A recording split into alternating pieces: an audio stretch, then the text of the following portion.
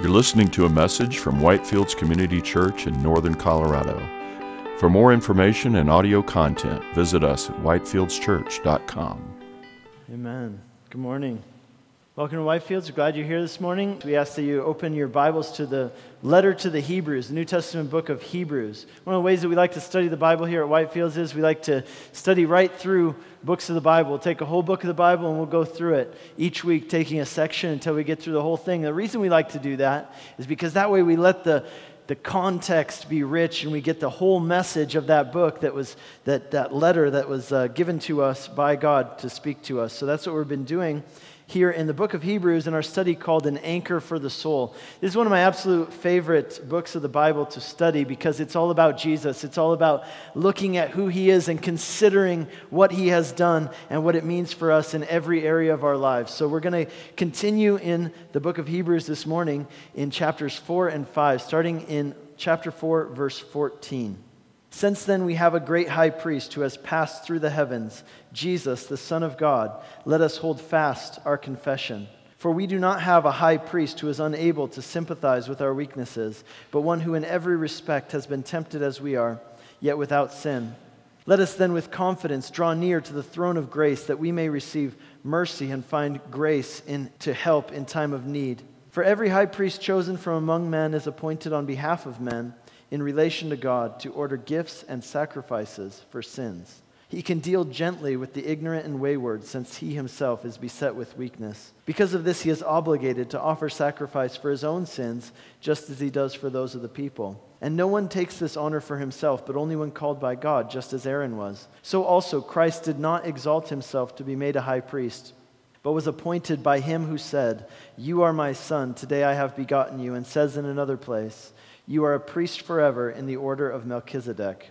In the days of his flesh, Jesus offered up prayers and supplications with loud cries and tears to him who was able to save him from death, and he was heard because of his reverence. Although he was a son, he learned obedience through what he suffered, and being made perfect, he became the source of eternal salvation to all who obey him, being designated by God a high priest after the order of Melchizedek. This is God's word. Let's pray. Lord, we thank you for your word, and we thank you for what it has to say. We pray, Lord, you'd open up our hearts, open up our understanding, Lord, that we might understand these things that your word is speaking to us. We might understand how it applies to our lives. And Lord, may we not just stop there. May we put these things into practice. May we be those who respond to what you speak to us through your word. We ask that you would do that in Jesus' name. Amen. I was up late last week on Sunday night when I read the news and saw the news of the terrible shooting that took place in Las Vegas. I have a lot of friends there. I was just there about a month ago, and I started texting some of my friends there in Vegas, and some of my friends had friends who were at the concert that night, and this crowd was shot into, 59 people killed, injuring over 500 others, just an act of evil, a really completely selfish and malicious act of hurting other people and taking lives. And one of the things you'll notice whenever something like this happens, I want you to notice the language that people use, the language in which we talk about it, the language which you read about it in the news. We always talk about perpetrators and we talk about victims. We emphasize the fact that the people who were shot, they didn't deserve to be shot. They were innocent victims. They weren't doing anything to deserve this. We talk about innocent people who are affected by what happens, the family members and the loved ones. We say things like, they didn't do anything to deserve this, but now they're going to have to live with this for the rest of their life. And we say, that's not fair. And rightly so, that we are correct in saying that. But I want you to think about this. What is that the language of? All of those words, what is that the language of? It's the language of justice. It's the language of guilt and innocence. When we talk about things that are fair or unfair, when we talk about what people deserve or what they don't deserve, that is the language of justice. And any person who has a heart, we look out on the world and we see things like this, and we long for justice. We long for things to be right. We long for things to be fair. We don't want innocent people to suffer. It bothers us when things happen that are unfair. When people do things that are wrong or they hurt other people, we want them to get what they deserve, don't we? I don't know how many of you read the local news or follow the local news here in this area, but this week was the trial for the young man from Berthoud who last year murdered his girlfriend up at Carter Lake. And I was following some of the updates online as the trial was going on, and they even went through the sentencing by the end of the week. And, in all the social media online, everybody was just calling for justice, saying there needs to be justice. They wanted him to get a verdict, and they did. The verdict came down. He was found to be guilty of first-degree murder, and he was sentenced to life in prison without parole. And the response to that was that people were applauding that. They were cheering. They were saying that they were glad because they felt that justice had been served on this girl's behalf, and this man had gotten what he deserved. See, we all love justice. We all want justice. We long for justice, at least when it comes to other people. But see, when it comes to things that we feel also that we deserve, then we want justice. We want fairness. But think about this. What about when the tables are turned? What about when you are the one who is on trial? You're the one in the crosshairs of justice. What about when you've done something wrong? Because all of us do things that are wrong. Or when there's something that you want, but you know and you feel that you don't deserve it. What you need at a time like that is an advocate. That's what you need. It's not a judge, but an advocate that you need at a time like that. You need someone to come alongside you, someone to fight for you, someone to stand on your side and help you. And the title of today's message is Jesus, our advocate. That's what we're going to be talking about. 3 important things that this text we read tells us about an advocate. First of all, you need an advocate. Why you need an advocate. Secondly, the kind of advocate you need. And thirdly, what to do once you've found that advocate. So, why you need an advocate, the kind of advocate you need, and what to do once you've found that advocate. So let's begin by looking at why you need an advocate. So to understand why we need an advocate, we actually have to go back a few verses from where we started today to something that we read last week, but we're going to look at it right now from a little bit different angle. If you read with me from chapter 4, verses 12 and 13, it says this. For the word of God is living and active, sharper than any two-edged sword, piercing to the division of soul and spirit, of joints and marrow, and discerning the thoughts and intentions of the heart. And no creature is hidden from his sight, but all are naked and exposed to the eyes of him to whom we must give account. So this book, this letter, it was written to a group of Christians who were discouraged. It was written to discourage Christians. In fact, they were so discouraged that they were seriously thinking about giving up, just throwing in the towel and quitting on Christianity, quitting on Jesus, just giving up altogether. And the writer is writing to these people to encourage them to fix their eyes upon Jesus in the midst of their discouragement and their stress and their hardship, to fix their eyes upon Jesus, to see Jesus for who he is and all of his beauty and glory and all that he has done for them. And then rather than giving up, they ought to embrace Jesus. They have to cling to him all the more in the midst of whatever they're going through. And they should look to him as the ultimate source of hope and encouragement. And so over and over in this book, the writer is telling us who Jesus is and what Jesus has done, like a jeweler who takes a precious stone or a gem and holds it up under a light and turns it under a magnifying glass so that you can see all of the beauty from every different angle and how it shines and glimmers. In this section, the writer is showing us yet another aspect of Jesus, a very important aspect of who Jesus is, that Jesus is the advocate we need. And he introduces this by telling us why we need an advocate. And the reason, which we see there in those 2 verses we just read, is because every single one of us, we have a problem. You and me, we have a problem. And our problem is we are guilty. Our problem is that we have sinned, we have fallen short at different times in different areas of our lives. And so even though we love justice and we want justice, if God is just, and he is, then we've got a problem. Because if God is completely fair, and gives us exactly what we deserve, then the fact is that we are going to receive judgment ourselves as well. And maybe you'd say, well, I don't know about that. I mean, not me. Maybe some other people, but not me. Sure, there are some bad people out there, like this guy in Las Vegas. They need to be judged, but I'm not one of those people. I don't have anything to worry about. Really? Well, that's kind of the point that the author's making here. Look at what he's saying. He's saying, look, the Word of God is like a blade. It's like a blade that cuts down to the core of who you are and reveals what's really going on under the surface on the inside. I wonder how many of you have ever had surgery? Whenever you get cut, whether it's in a surgery or not, it hurts. But a surgeon doesn't cut you in order to hurt you. A surgeon cuts you in order to heal you. A surgeon cuts you in order to get to something that is below the surface of your skin, something that's broken or sick inside of you so they can repair it or remove it or replace it. And that's the picture that we have here. This is what God's word is like. It's like a surgeon's knife, and it lays you open, and it reveals what's going on inside of you, and it exposes what's sick and broken in you. The word of God, these scriptures, it tells us here, they are living and active. What that means is that when we study the Bible, this is not just an educational exercise. This is not just about gaining intellectual knowledge or collecting information. There is a spiritual dynamic that is at work when you read or you study the Word of God. That's why it's called the Word of God, because through it, God speaks to us. And that's why we put such a big focus on studying the Bible here at Whitefields, because we want to know God and we want to hear what God has to say to us. And one of the functions of God's Word, as it tells us here, is that it diagnoses us. It lays us on the operating table, and it cuts us open, and it reveals what's really going on inside of us. And it reveals that although you might feel pretty great, and although you might even look pretty great, oftentimes there's a cancer inside of you.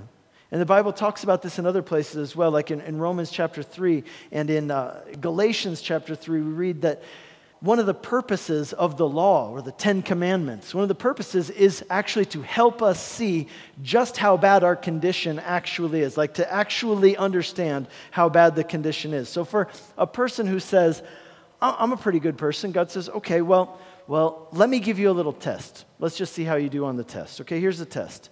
Number 1, has anything in your life ever been more important to you than God?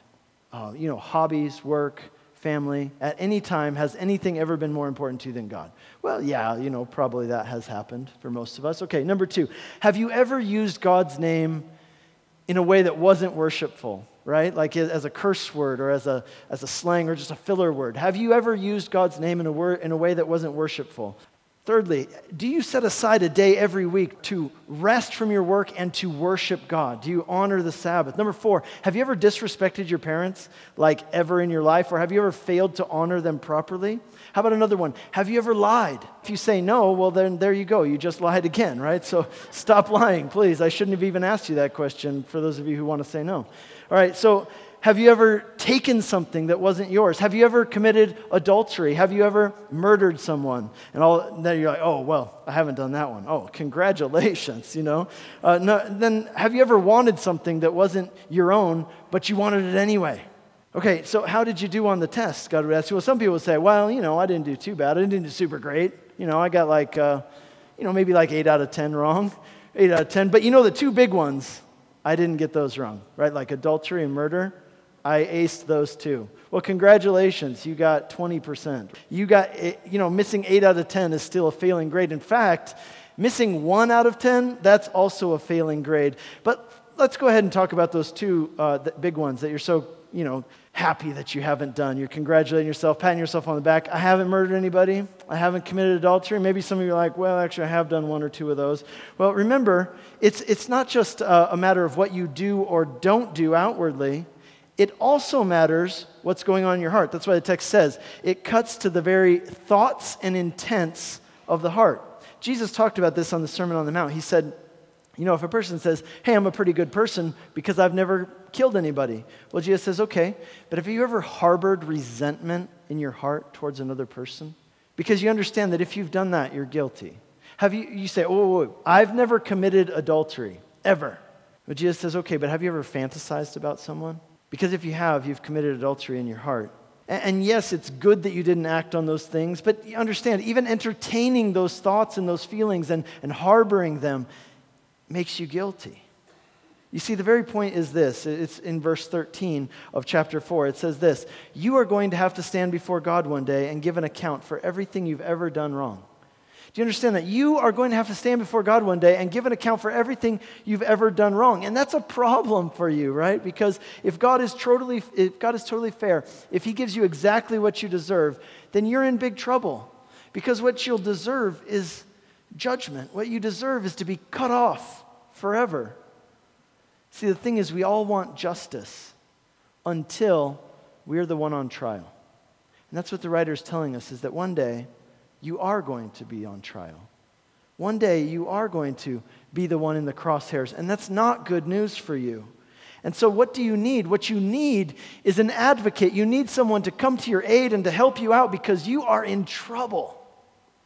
So let's talk about the kind of advocate that we need, secondly. Well, what he says here is that the kind of advocate you need for this particular predicament that you are in is not legal counsel, it's not a lawyer. What you need is a priest. What you need is a priest. See, the whole concept of a priest was that a priest was a person who could reconnect you with God when you had broken your relationship with God. They would help you patch up that broken relationship with God. And the way they would do that, he mentions it here in the text in chapter 5, verse 1. The way they would do that is by offering sacrifices to make atonement for sins, basically to patch up that broken relationship. And so what you need, what I need to help us in this predicament that we're in, what we need is a priest. Okay, but maybe you say, well, that's kind of weird that he says that, because didn't they have priests? I mean, we don't have priests in the same way nowadays, but didn't they have priests?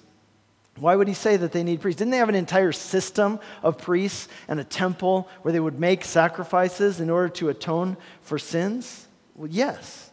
Well, then what was the problem? Why did they need another priest? Well, because the priestly system that they had some inherent flaws in it, and they knew that.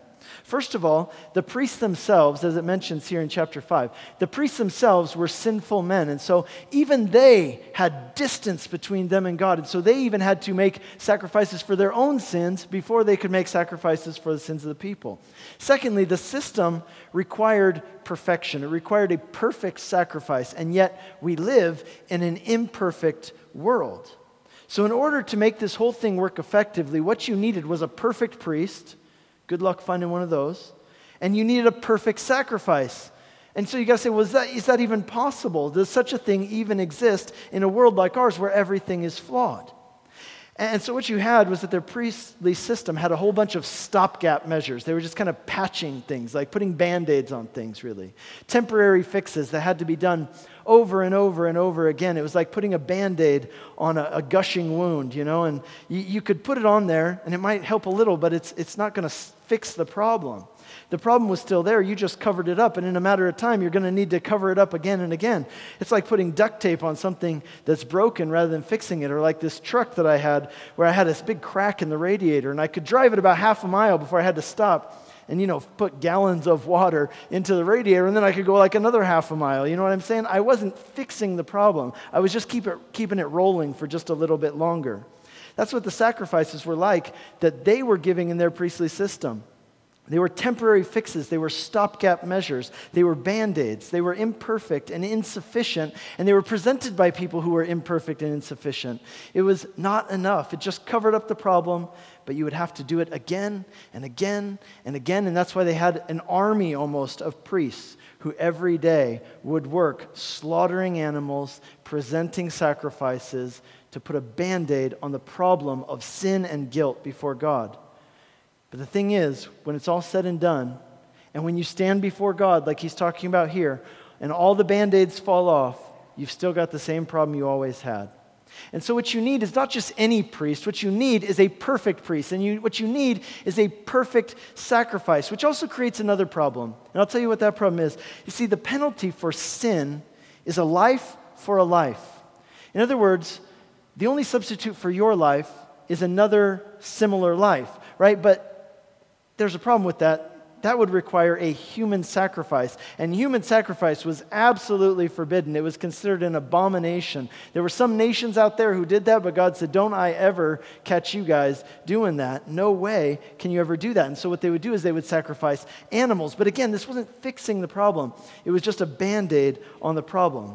And so they come to this thing where it's like, wow, I don't know if this is ever going to work. How are you ever going to fix this? You can't have a human sacrifice. You need a priest, but not just any priest. You need a perfect priest. You need a sacrifice, but not just any sacrifice. You need a perfect sacrifice and a human sacrifice at that, which you're not allowed to do anyway. So what are you going to do?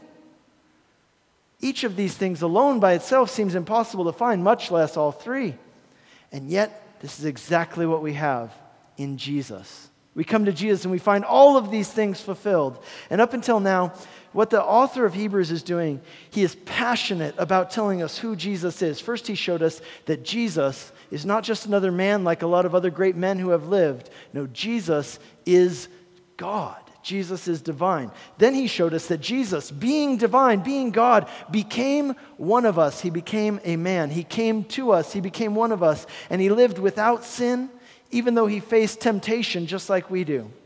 And he did all of that for one reason, so that he could give his life in exchange for yours, so that he could take what you deserve and then give you what he deserved. He took the judgment and the death. He was cut off from God, so that in exchange he could give you eternal life and the status of being a child of God. For you, it's the greatest trade ever. For him, well, not so much, but you know what he said about it? He said, you know what? I realized it was kind of an uneven trade, but here's the deal. It was worth it. It was more than worth it, because I love you and I want you to be with me. In 1 John chapter 2, John says, he writes to these people he's writing to, and he says, my little children, I'm writing these things to you so that you may not sin. But if anyone does sin, we have an advocate with the Father, Jesus Christ the righteous. He is the propitiation for our sins, and not only for our sins, but for the sins of the whole world. Jesus, our advocate, he offers himself as the solution to our problem of sin and guilt and separation from God. But there's still one more problem. We're running into a lot of problems with this, aren't we? Okay, well, there's still one more problem. If you were a Jewish person, you would recognize what the problem is immediately. And the text actually addresses it, because any Jewish person reading this would have an immediate objection.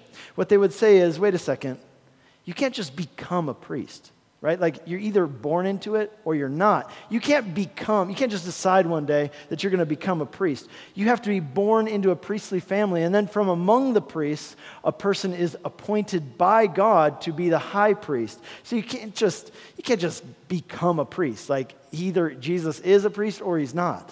And so the immediate objection that a Jewish person would have would be, wait a second, Jesus doesn't meet the qualifications to be a priest. I mean, it's a nice thought and it's very interesting and all to think that Jesus is a priest, but he doesn't qualify. He wasn't born into a priestly family, into the lineage of the priests. And the author addresses this objection in chapter 5, starting in verse 4, where he says this. He acknowledges it. Nobody can take it upon themselves to become a priest. Correct.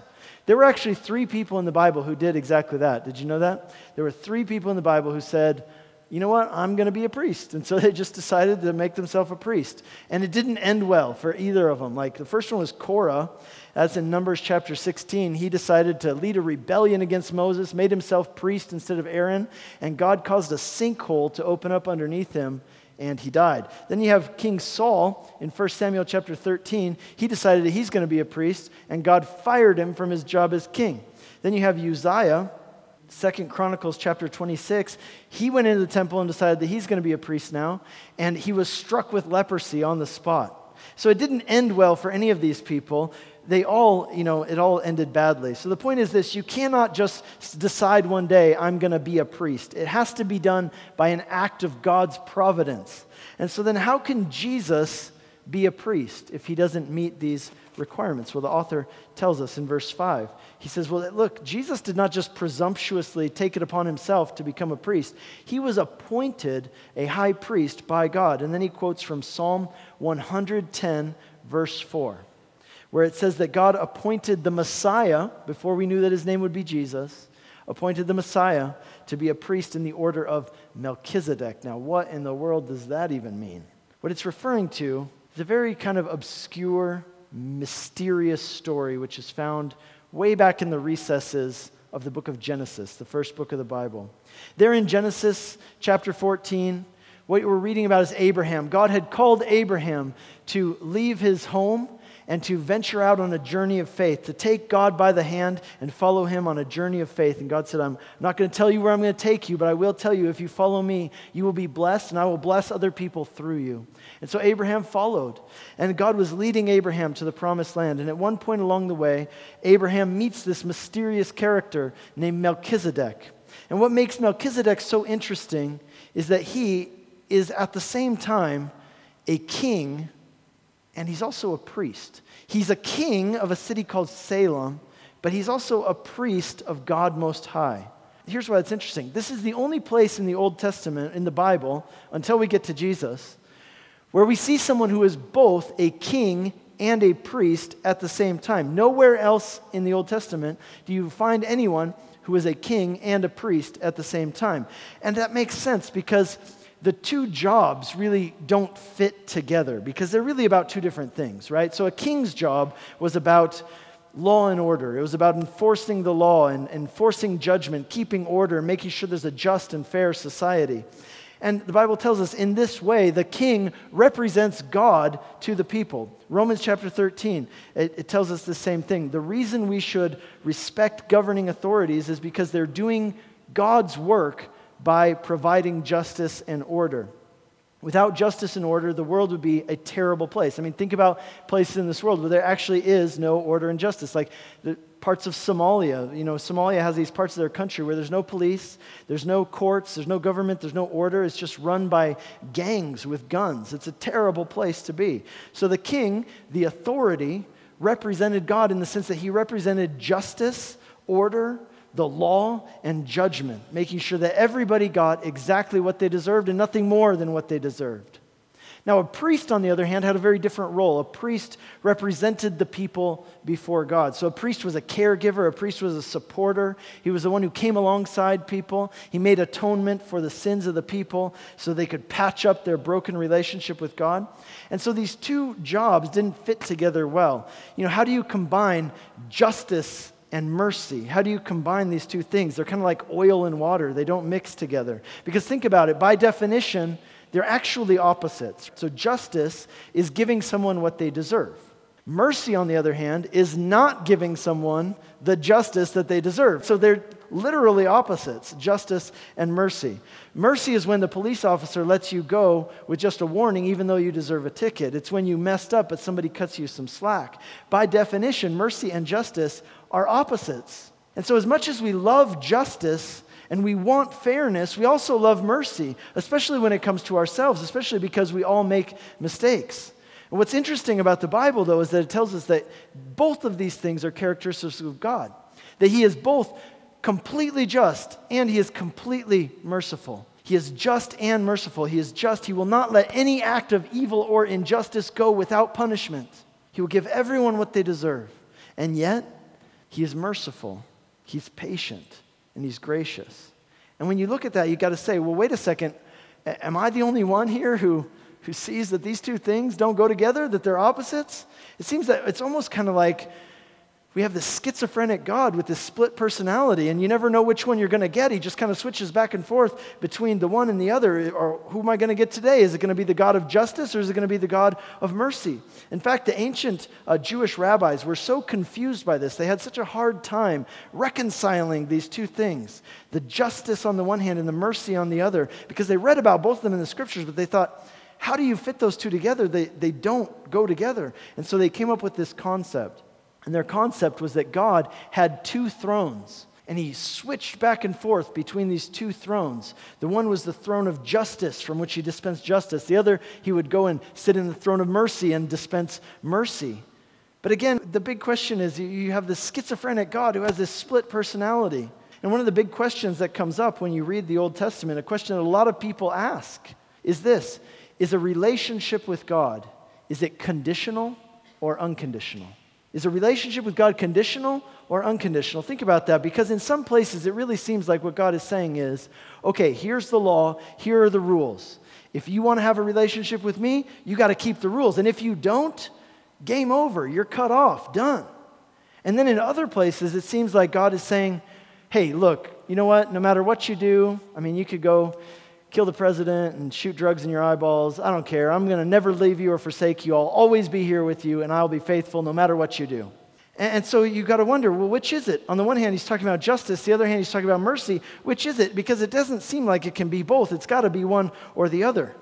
And this question, this tension builds in our minds. And as we read the Bible, it's just unsorted out, right? And then we finally find the conclusion when we come to Jesus.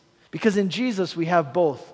We have both justice and mercy in full force. Look at verse 7. It says this: in the days of his flesh, Jesus offered up prayers and supplications with loud cries and tears to him who was able to save him from death. When did that happen?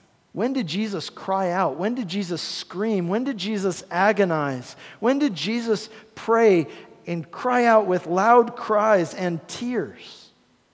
Well, that happened in two places.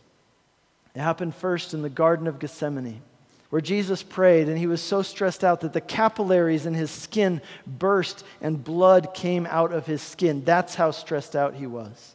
And he prayed and he said, God, if there is any other way, then please spare me from this. Please don't make me go through with this. And then again we see Jesus crying out in agony, screaming on the cross as he hung on the cross and suffered. Why?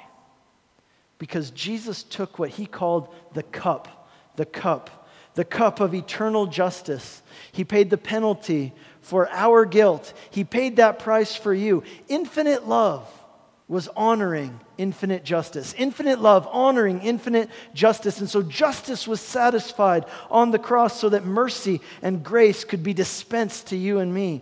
Jesus met all the conditions of justice for you on your behalf so that God could embrace you and love you unconditionally. And what that means is that when God forgives you, he's not just saying, hey, don't worry about it, it's no big deal. We'll just pretend like that never happened. No, not at all.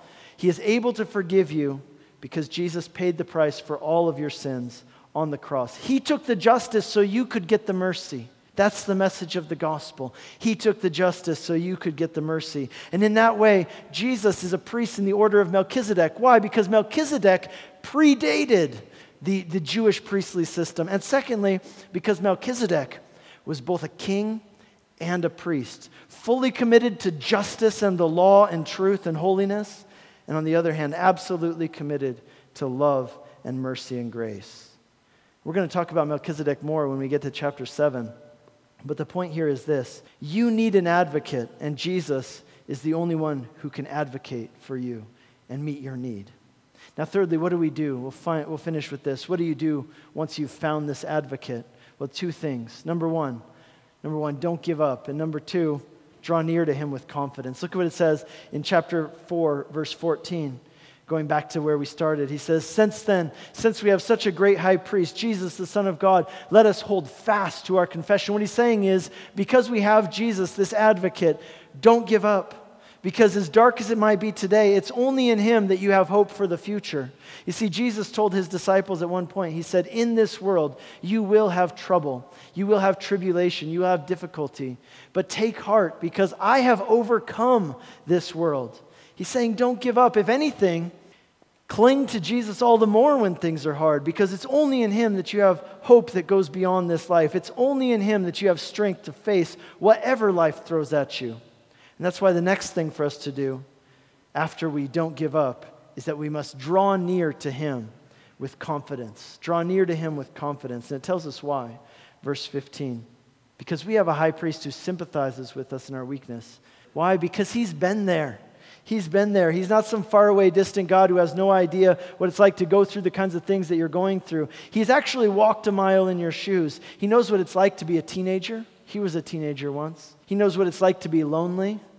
He knows what it's like to be betrayed and abandoned by people you thought were your friends. Think about this. He knows what it's like even to pray for something and ask God for something and not get it. Has that ever happened to you? He knows what that's like. He's been there. He went through all of it for you.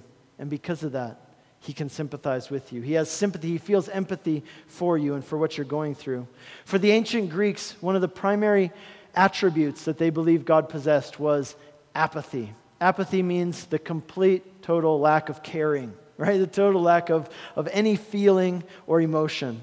But it tells us here Jesus isn't like that. He's not apathetic towards you. He's sympathetic. He's empathetic. In fact, the word sympathy in Greek literally means to suffer together.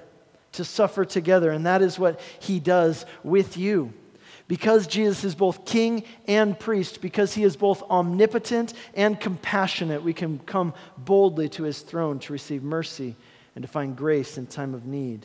Now, grace is more than mercy. We've been talking about mercy so far, but grace is something more than mercy. It's something beyond mercy. You see, mercy is not getting what you deserve, but grace is different. Grace is when you get something that you don't deserve. Grace is when you get something you don't deserve. It's a gift. And so to come to God to find grace in our time of need, what that grace refers to is anything and everything that you need to get through whatever you're going through. Maybe it's strength, maybe it's confidence, maybe it's patience. You can boldly come into the throne room of the King and ask for it. In 1 Timothy chapter 2, we are told, "For there is one God and there is one mediator between God and man, the man, Jesus Christ, who gave himself as a ransom for all." That word mediator, that's what a priest did. They mediated. They were a go-between between God and man. And what this is telling us is this: if you have Jesus, you don't need any other mediator to mediate between you and God. You don't need to pray to saints. You don't need to pray to Mary, the mother of Jesus. You can go directly to God. You don't even need an earthly priest. You can go straight to Jesus, our great high priest, who is himself God. Jesus on the cross, he took the hand of man and he took the hand of God and he brought them together. He suffered the agony of judgment and the agony of separation from God so that you could enjoy the joy of relationship with God. And because of that, we can come to God freely and confidently and boldly, and we can receive mercy and forgiveness. We can receive grace for whatever we need. Let me ask you this: what is it that you need today? You've come here today. I'm sure that there are things that you are going through and there are things that you need. I want to encourage you. You can go to God confidently to receive forgiveness, to receive mercy, to receive grace for whatever you're going through. You need an advocate, and Jesus is the only one who qualifies to be the advocate you need so that you can be right with God. So let me ask you this: have you embraced Jesus as your Savior? Have you done that?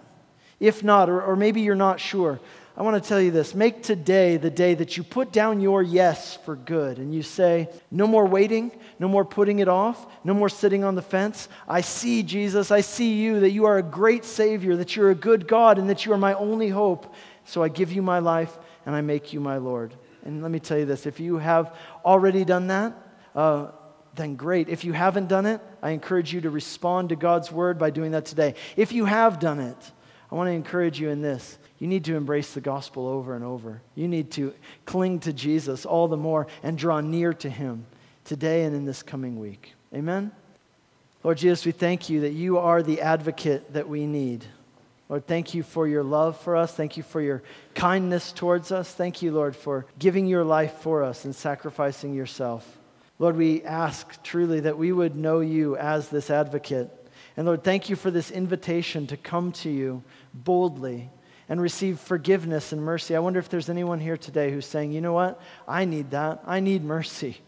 I don't want to get what I deserve because I understand that I would be in trouble. Lord, thank you that in Christ you don't give us what we deserve, but Lord, you give us grace. You give us what we don't deserve. Lord, I pray for anyone here who says, you know what? I need mercy. I need forgiveness. Lord, I pray that they would receive it from you today, that they would see you, Jesus, as their great advocate who has given yourself to make atonement for their sins once and for all. Lord, I pray for those of us who say, you know, I'm going through something right now and I need grace to get through it because I don't have what it takes to get through this. Lord, may we come to you and find from you the grace that we need to help in time of need. Lord, I pray that you would do all those things in our lives and in this coming week. In Jesus' name, amen. You've been listening to a message from Whitefields Community Church in Northern Colorado. For more information and audio content, visit us at whitefieldschurch.com.